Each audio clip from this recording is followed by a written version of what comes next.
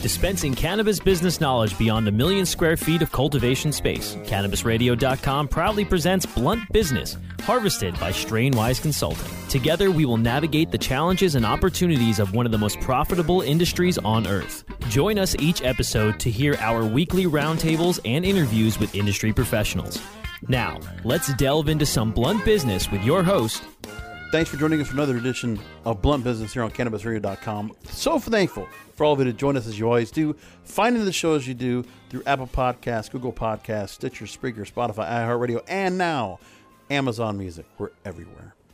My next guest worked as a data scientist in CPG retail, or consumer packaged goods, and financial services for 8 years before opening her own analytics and statistics consulting business, where she advised small firms on how to utilize their data to design a better product, improve marketing programs, and build more informed business strategies. She now serves as a director of analytics at one of the cannabis industry's leading providers of data analytics. You've heard the name Headset on this program, and so I bring with me the Director of Analytics at Headset, Liz Connors. Liz, I'm so glad to have you joining us. Yeah, absolutely. Thanks for having me. My pleasure.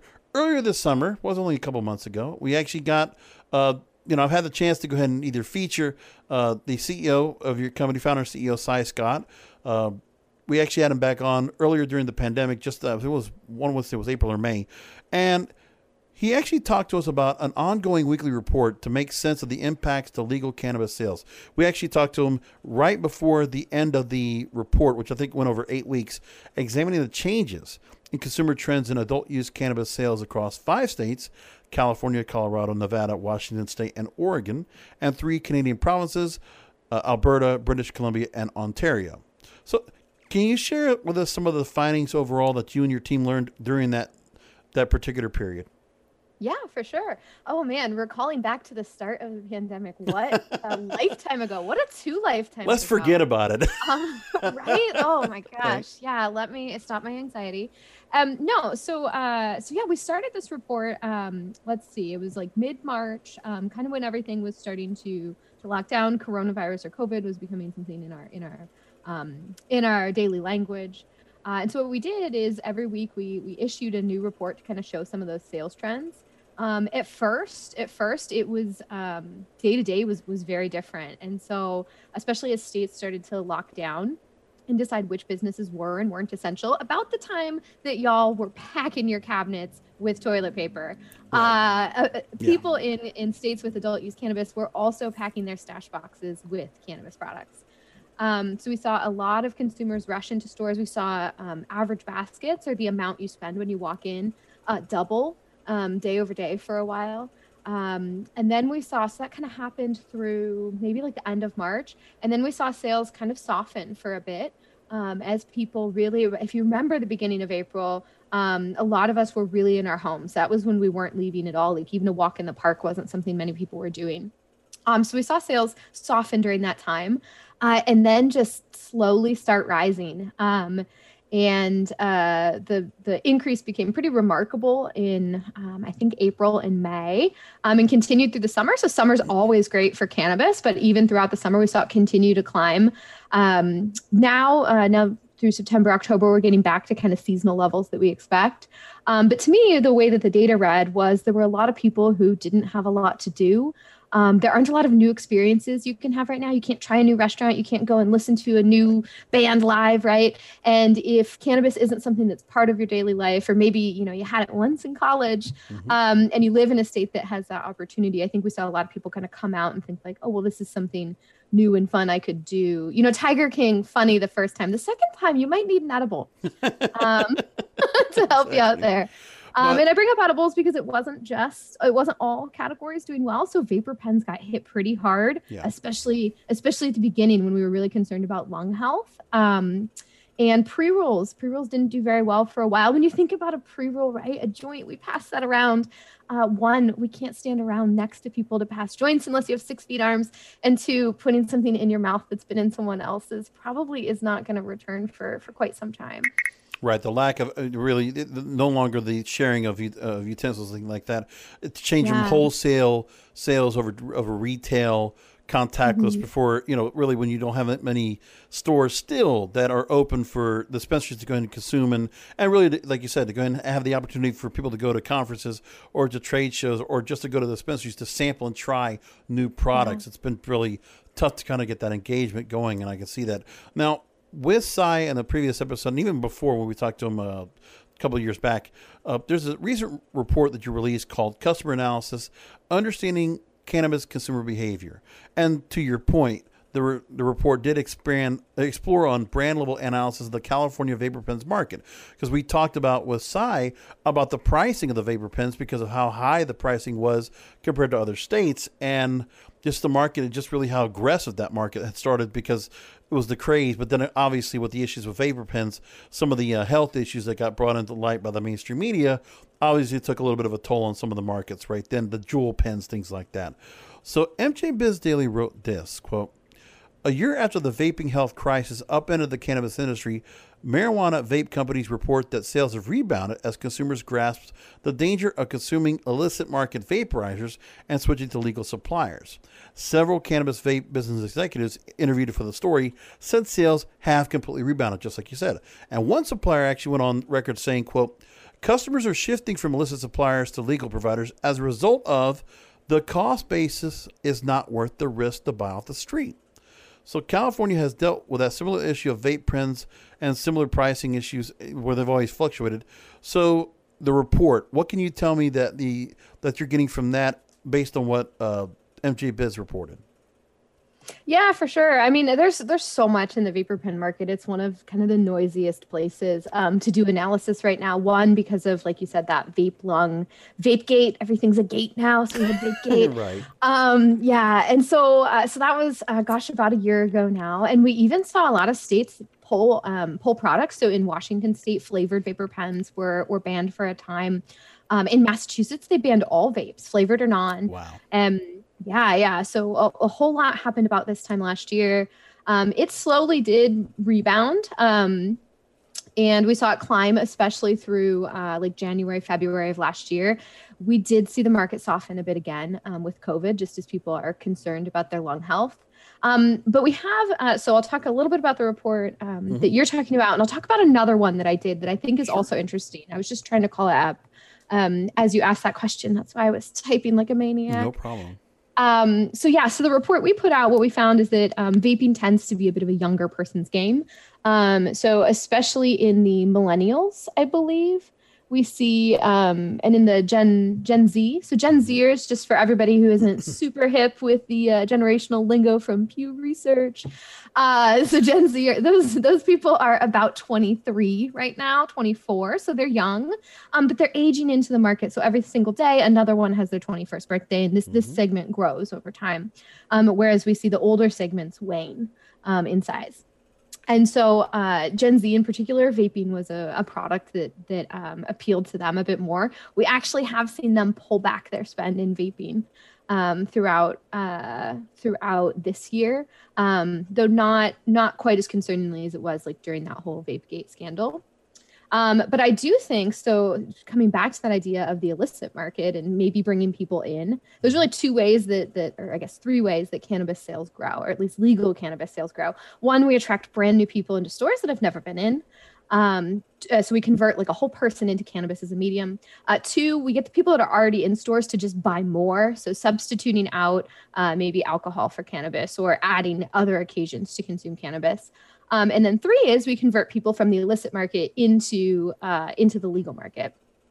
And so one of the reasons that we think this was happening a bit more often during that time is because the way that people change their purchase behavior. So in particular in Washington, we could look at how people change their purchase behavior because there was that banning of the flavored vapes, right. But non-flavored vapes were still available. So what we found is that people kind of in that upper tier, so people that consume cannabis quite often, they actually didn't really change their purchase behavior at all. We found this middle tier of people that kind of occasionally purchase vapes, but they buy a lot of other things. They're the ones who pulled back their spending. So people that were already in the vapor pen market tended to stay. But we saw more customers move into this. So like it was someone that was maybe purchasing occasionally, right? So they really were hardly ever in stores. We saw more people kind of pull into that segment. And I think that's probably going to continue, not just because of the people being concerned about what's in illegal vapes, but because the prices have started to come down quite a bit. They continue to come down. And that's true in all segments. I think in Canada, the OCS just released that buying an ounce, I think, on online from OCS is now cheaper than buying an ounce from a non-regulated source. Wow. Yeah. Well, finally making good competition. I mean, they have to go and do that to go and counteract. The other thing I got to imagine is in your research, the underlying factors is, I mean, the fact that the coronavirus came into play, the lockdowns that continue to be affecting states like California and New York, and just saying, you know, do you see that same reflection here, especially with California, because they continue to put lockdowns and, you know, the governor for wanting a cannabis market to go and bring in more tax revenue, he's not helping the matter. Yeah, lockdowns are interesting. So I'll talk a little bit about California for sure. So cannabis operators, I believe, were allowed to be open the whole time. There were a couple of days in there in April when certain cities closed cannabis operators, but for the most part, they were allowed to stay open. Also noticed from a couple of the interviews we had, deliveries went up a lot. They did, yeah, for sure. Deliveries went up a lot, and a lot of states actually enacted emergency delivery laws and emergency curbside laws. So something that before wasn't legal, today is, to keep people out of the stores. You know, you don't want that big long queue while people are waiting. So that definitely helped. But I think with all of the lockdowns, what we found is that sales are actually trending up. But trips, so the number of times someone comes into the store, are pretty flat. They might even actually be down. And it's because people come in less frequently, but they buy more when they're there. And same thing when they order online, they purchase a lot more. Now, whether it's the marketing of being online or just trying to kind of recoup that delivery fee you're probably paying, right? If you're going to pay $10 for a courier to bring it to your house, you may as well throw in some extra stuff so that you don't have to do that very often. But I do think the lockdowns have led to some of the increase in cannabis usage, just because cannabis is something that is very easily consumed at home. Alcohol sales, especially on-premise alcohol sales, are really down because bars and restaurants are hardly open. But we didn't really have this on-premise consumption idea for cannabis, except in a handful of markets. In California, there's a handful of licenses. But for the most part, this is something that generally people were enjoying at home before, and now we're at home more. And so I think that actually has been what's led to some of the increase in sales throughout the summer. And then also I would imagine the other thing too is because of the fact that delivery sales went up and the bulk amount of product being consumed, that wholesale had to be really the cultivators had to really go more wholesale to retail. So in terms of being able to harvest and being able to make sure the shelf life of all that product stayed around, they had to go and change things up. I know there was also problems with just a supply chain that also was a disruptive factor as well. Did you see anything of that in your research? Yeah, no, great intuition there. I think the one that to me stuck out the most is during that time, and it's continued actually, I'll take flower. So that's the buds. And so we saw smaller package sizes really lose their market share. So the 1 gram, 2 gram packs, eighths became more common, and even ounces actually saw the most unit growth during that time. And we even saw producers that generally weren't packaging quite that large move into that space.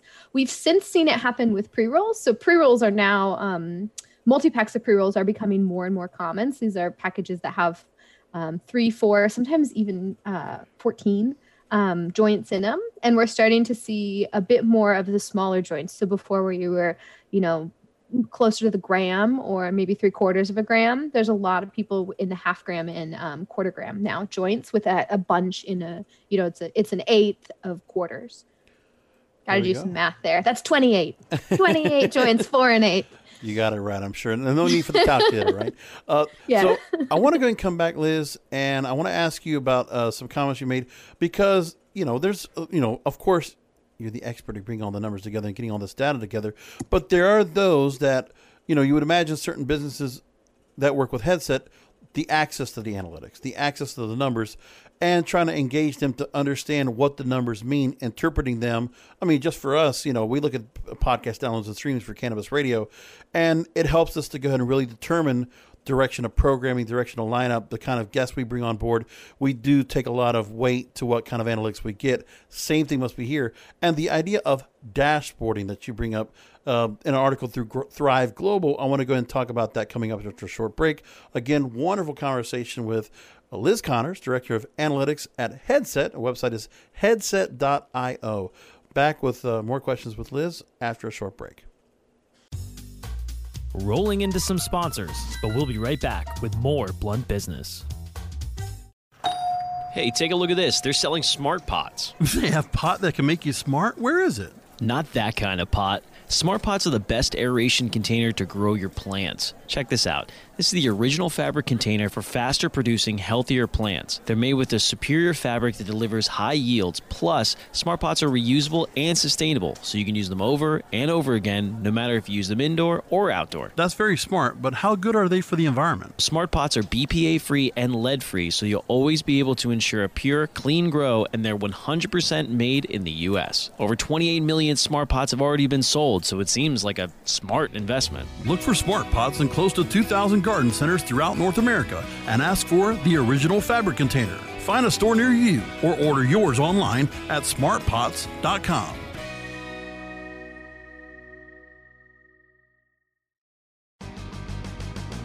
I hope you didn't forget about us, because we're back with Blunt Business on CannabisRadio.com. We're back with Liz Connors, the Director of Analytics at Headset, here on Blunt Business. Liz, you were interviewed by Thrive Global. I believe that's Ariana Huffington's publication now, right? So it was about the intelligent use of technology innovation to improve leadership effectiveness at work. They wrote, quote, "For productive workplaces and happier employees, leadership is boosted by increased communication, transparency, and alignment on goals.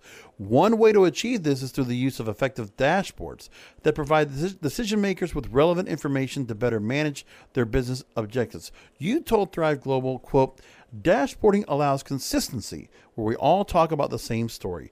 Expand on that point for us. Yeah, for sure.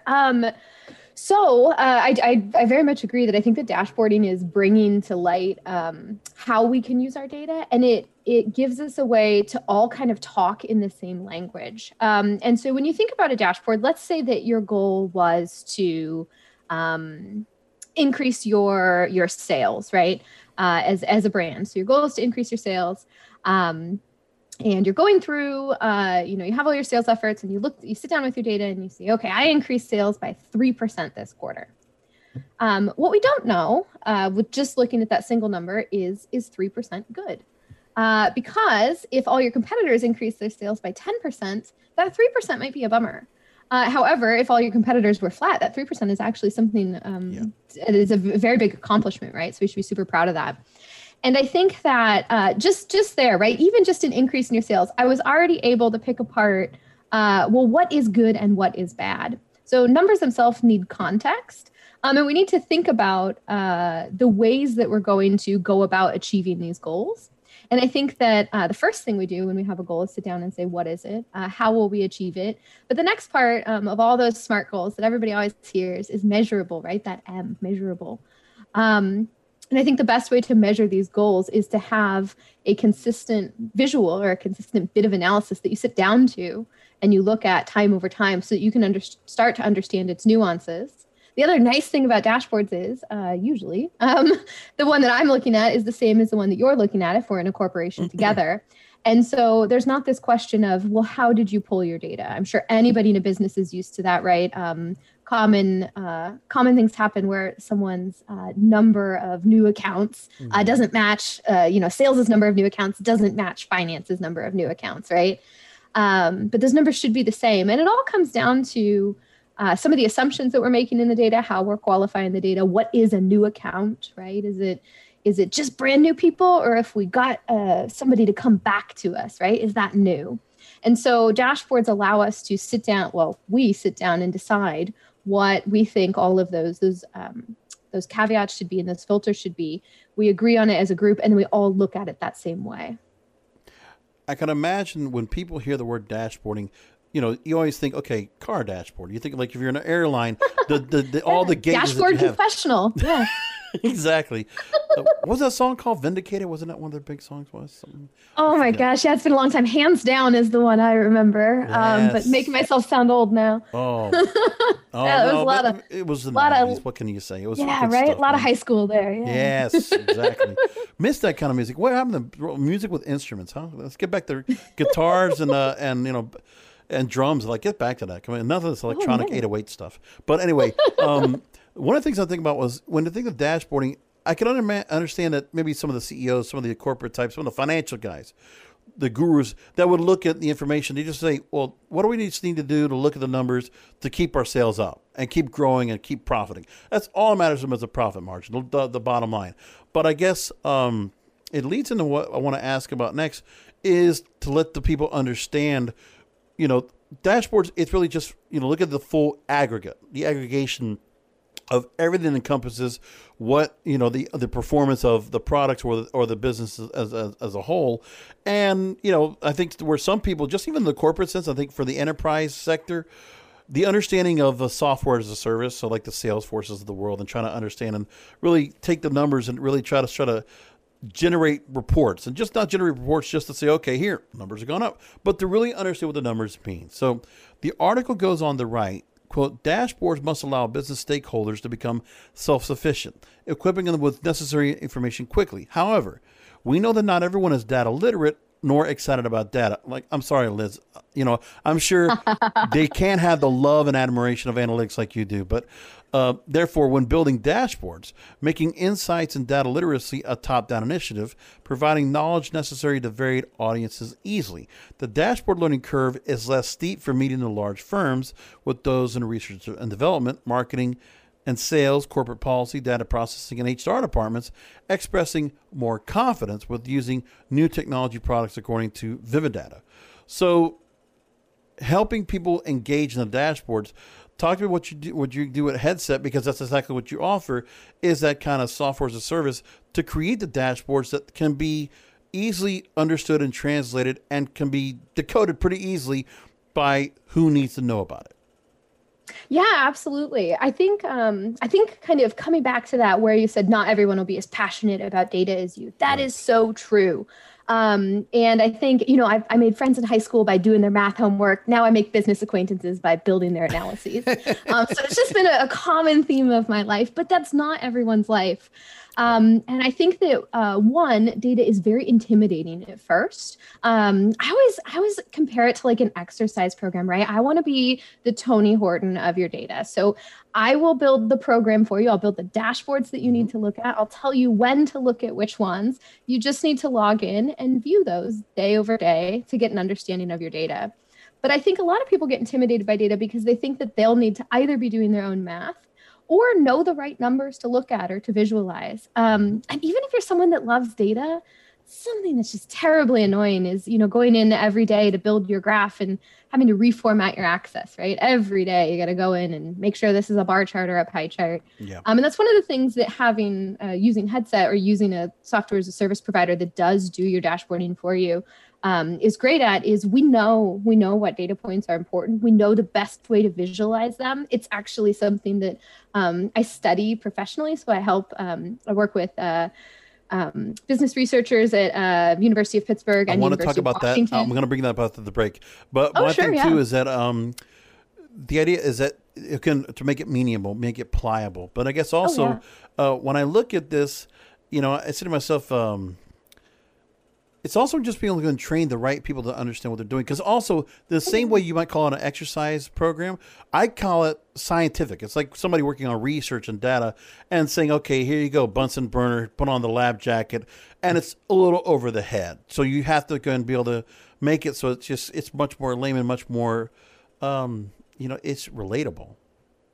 Oh, for sure. Yeah. That's actually one of the ways that we develop a lot of our dashboards. So we kind of start with these overview ones that are much simpler and just sort of when you're getting an idea of a market in general. Yeah. And then we dive deeper and deeper where we're getting really detailed, right? And you're doing, maybe on your top dashboard, you just want to understand, are vapor pen prices going up or down?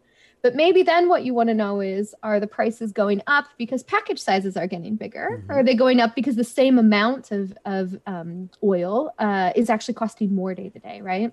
And then from there, you want to know, well, I see, the average is going down. Does that mean everybody's going down, or only some companies are going down? Or does it mean new value price products entered the market and drove down the average price, but the premium players still exist, right?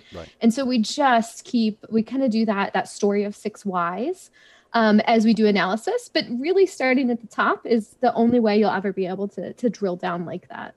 Exactly. Love the way you put it together. And I can see that we're working with a team of Headset. I feel like you do really good at really kind of explaining everything. And what you've explained so far has been wonderful. I love the insight you're bringing into this. And I didn't want to sell short your work outside, as you were mentioning, working with researchers at University of Pittsburgh and London Business School. But you know what? I wanted to tease the audience and let everybody sit around for commercial breaks so they can hear all about that. So I'm here with the amazing Liz Connors, Director of Analytics at Headset. Again, the website is headset.io. Back with final questions with Liz after a short break. Stay with us, folks. Rolling into some sponsors, but we'll be right back with more Blunt Business. Elevate your everyday with that Shoogies feeling, with the sweet taste of Shoogies. Add a cup of Shoogies to your morning coffee. Ah, how sweet it is. Shoogies infuses cannabis and cane sugar to make it the perfect sweetener with benefits. Make your happy hour happier with a dunk of Shoogies in your drink. Order your Shoogies now at shoogies.com or find it in dispensaries throughout California. Whenever you crave a little sweet, pick up Shoogies, the sweet, sweet take-anywhere treat. I hope you didn't forget about us, because we're back with Blunt Business on CannabisRadio.com. And we're back with final questions with Liz Connors, Director of Analytics at Headset. So I know I didn't get to talk about you, Liz. I'm sure there's so much we can go and talk about. But again, I really appreciate you taking time out. I'm grateful that the folks at Headset recommended to have you on the program with us. And, I never make it a point to go and talk too much about the personal, let's get to know your personal background. But really what you're doing, outside of Headset, that you're still doing and you're working in data research, this is fascinating. So you work with researchers at the University of Pittsburgh and the London Business School, conducting experimental research on heuristics, HEURISTICS. I didn't know anything about heuristics before you came on, but I had to go and read about it. And biases that impede business decision makers from optimally using data to drive decisions. Great concept here. So by definition for our audience, a heuristic is a mental shortcut that allows people to solve problems and make judgments quickly and efficiently. Heuristics are helpful in many situations, but they can also lead to cognitive biases. Help me wrap around this concept and what kind of research you're involved with when it comes to heuristics and biases. Yeah, sure. I'll talk about one of them that we're doing research on, and it is on a principle that's sometimes called the ostrich effect. So you know how ostriches get scared and dig their head into the sand, right? So what cognitive researchers have found is that people do the same thing with bad information. And so a prior study that was done looked at 401ks during the recession, so during the 2008-2009 financial recession, and they found that people logged into their 401k less often to see it because they were anticipating bad information. So they don't want to log in. They don't want to see that their portfolios are down, right? So they put their head in the sand and they think, I'm not going to use data because the data is bad. It's the same thing that maybe makes us not want to step on the scale after Christmas. Thank you. Right? That one. you just hit a button. We're like, I'm going to do something about it first before I step on. So the same thing exists with data. So that was for individuals. And what we were curious about is, do business owners do the same thing? So if, for instance, there is a bad day, so you could take, like if we're talking about cannabis operators, you could take like the closures that happened, right? Or during COVID, like especially in places like Nevada that rely on tourism, right? Yep. Sales numbers are going to be down. So do businesses during times like that use their data or not? And the same is also true. People tend to like data that makes them feel good. So for instance, if you were selling toilet paper during COVID, you were probably really looking at your numbers, right? Because man, every day those numbers looked great. Oh, yeah. Hand sanitizer, every day those numbers looked Oh, great. the cleaning companies like Clorox and Lysol, you can't keep it on the shelves right now. Oh, for sure. Yeah. But if you were selling kegs of beer to restaurants, you might not want to know that information. And so that's one of the things we were researching was, do people that need that information to make their business decisions, right? Like when times are bad, you might need information even more. So if we take like an operator, let's say a cannabis operator, and sales are down 40%, but you haven't logged in, you know they're down, you just don't know how much. If they're down that much, you might want to reduce your staffing, right? You might want to think about what products you're really going to reorder, right? So that you can kind of keep some of that cash flow going. So this is a time when data is very important. And we weren't specifically researching around COVID. The research paper's been done for quite some time and is out for comments. But sort of using those times, that's what we were looking at. What we found is if negative information is there, people even for businesses are less likely to be looking at it. There's a couple of examples that I can think of about that when it comes to, the stock market. If there's any kind of bad news that comes across, we don't want to look at our portfolio. Oh, brokerage, I don't want to hear from the broker. Tell them I'm on at lunch, something like that. Plus, I'm sorry, I got to do this because I'm a media watchdog. I do not like the mainstream media scaring people during COVID because, and what happens? They're not even engaging with mainstream media now. They don't want to watch the cable or network news now. Just no, turn it off. We'll watch Netflix. Seriously, it's the same kind of, I feel like it's the same kind of thing. Am I right? It can, yeah. I think sometimes that goes to too, like when we think about how much information we get from the media and whether we can trust this source or that source. When you think even about media, they have their own biases, right? We could compare somewhere like Fox News to someone like Huffington Post, right? Very different biases. And so what happens is we see information that we know has bias in it. We don't know what information we can trust. And so we disengage with that information.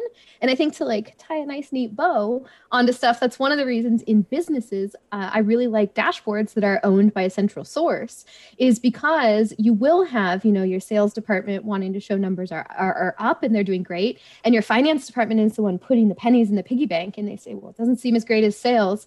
And so we have two different sets of biased information, two different people with two different agendas providing us stuff. And that is one of the places that dashboards can help us have a single source of truth where we know we can log in, we can trust this information. We don't have to run deflators or inflators. We don't have to think about it. We know it's been defined and it will always stay that way because we told the robots to do it that way. And robots, super obedient. And the most important thing I think you would think because of there's a lot of retailers and a lot of companies that you work with Headset is the C-level executives that you work with and how important it is to be able to go and help them have the understanding. But more or less, they don't, some of the best business people don't have that ostrich effect. They're not going to go ahead and put their head in the sand. They'll say, okay, this is a battle we got to take on. We just can't go ahead and, we can't retreat. We have to keep burrowing forward. We're going to make it through this tough time. Oh, for sure. Yeah. I mean, in every average, there are people that are, definitely engaged in that behavior and then those that definitely don't. And I think the big thing to know there is the people that do have that crucial bit of information that will help them pivot faster.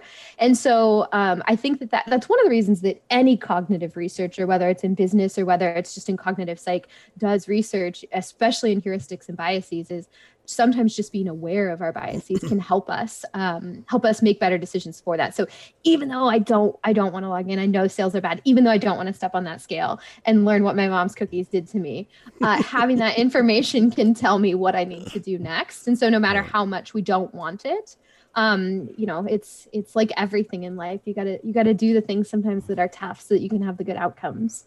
Exactly. Liz, this has been a wonderful conversation. I hope we get back on the conference circuit again. I hope I can get to see you and others out on the show floor because I would love to go and keep talking to you about this. And I've enjoyed the conversation. I would love to go and keep the door open to go and see if there's anything else comes across in terms of data or research that you can tell us about that would be worth talking about. Let's go ahead and keep the door open to have you back. Oh, I would love that. Yeah, this has been so fun. A half hour just talking about data with interesting people is one of my favorite things. And now it's just about cannabis data. I used to have to talk about boring stuff. Now I can talk about joints and edibles. And there you go.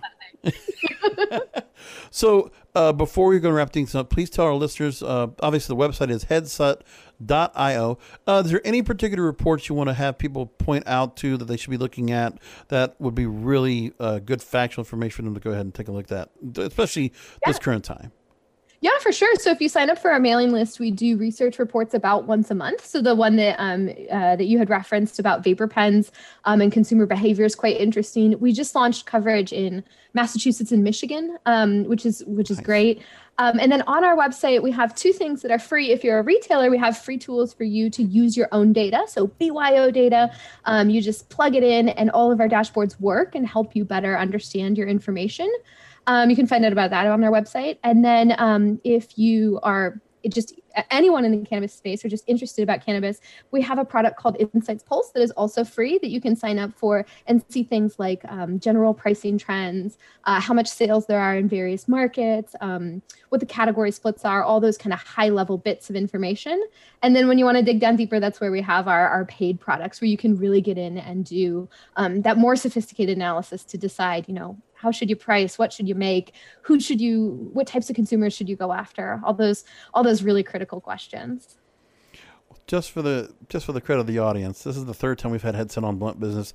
There's a reason why they come on the show, because they got really good information out there. So, and people like you, Liz, it's wonderful information that you provide to us, and this is the kind of stuff we want to bring to our listeners. So I'm glad that we bring Headset on. I'm like I said, thank you so much for being on with us. It really was interesting experience. Yeah, thanks so much for having me. This was super fun. I'm glad. I really enjoyed having you on. And listeners, thank you again for always listening and always learning all the numbers and facts and data. The numbers you can really help out with is the rate and reviews for us on Apple Podcasts. I talk about this over and over. Please go ahead and rate and review the show. Give us 5 stars. That's a great number to put in your data. So put that up there so I can see it on my dashboard for podcast analytics so we can get the numbers up. I know the show does great, but it's because of you doing that. So make sure to go ahead and subscribe to the show. Share with whomever, however you like. And again, we'll talk to you with another edition of Blunt Business. Until next week.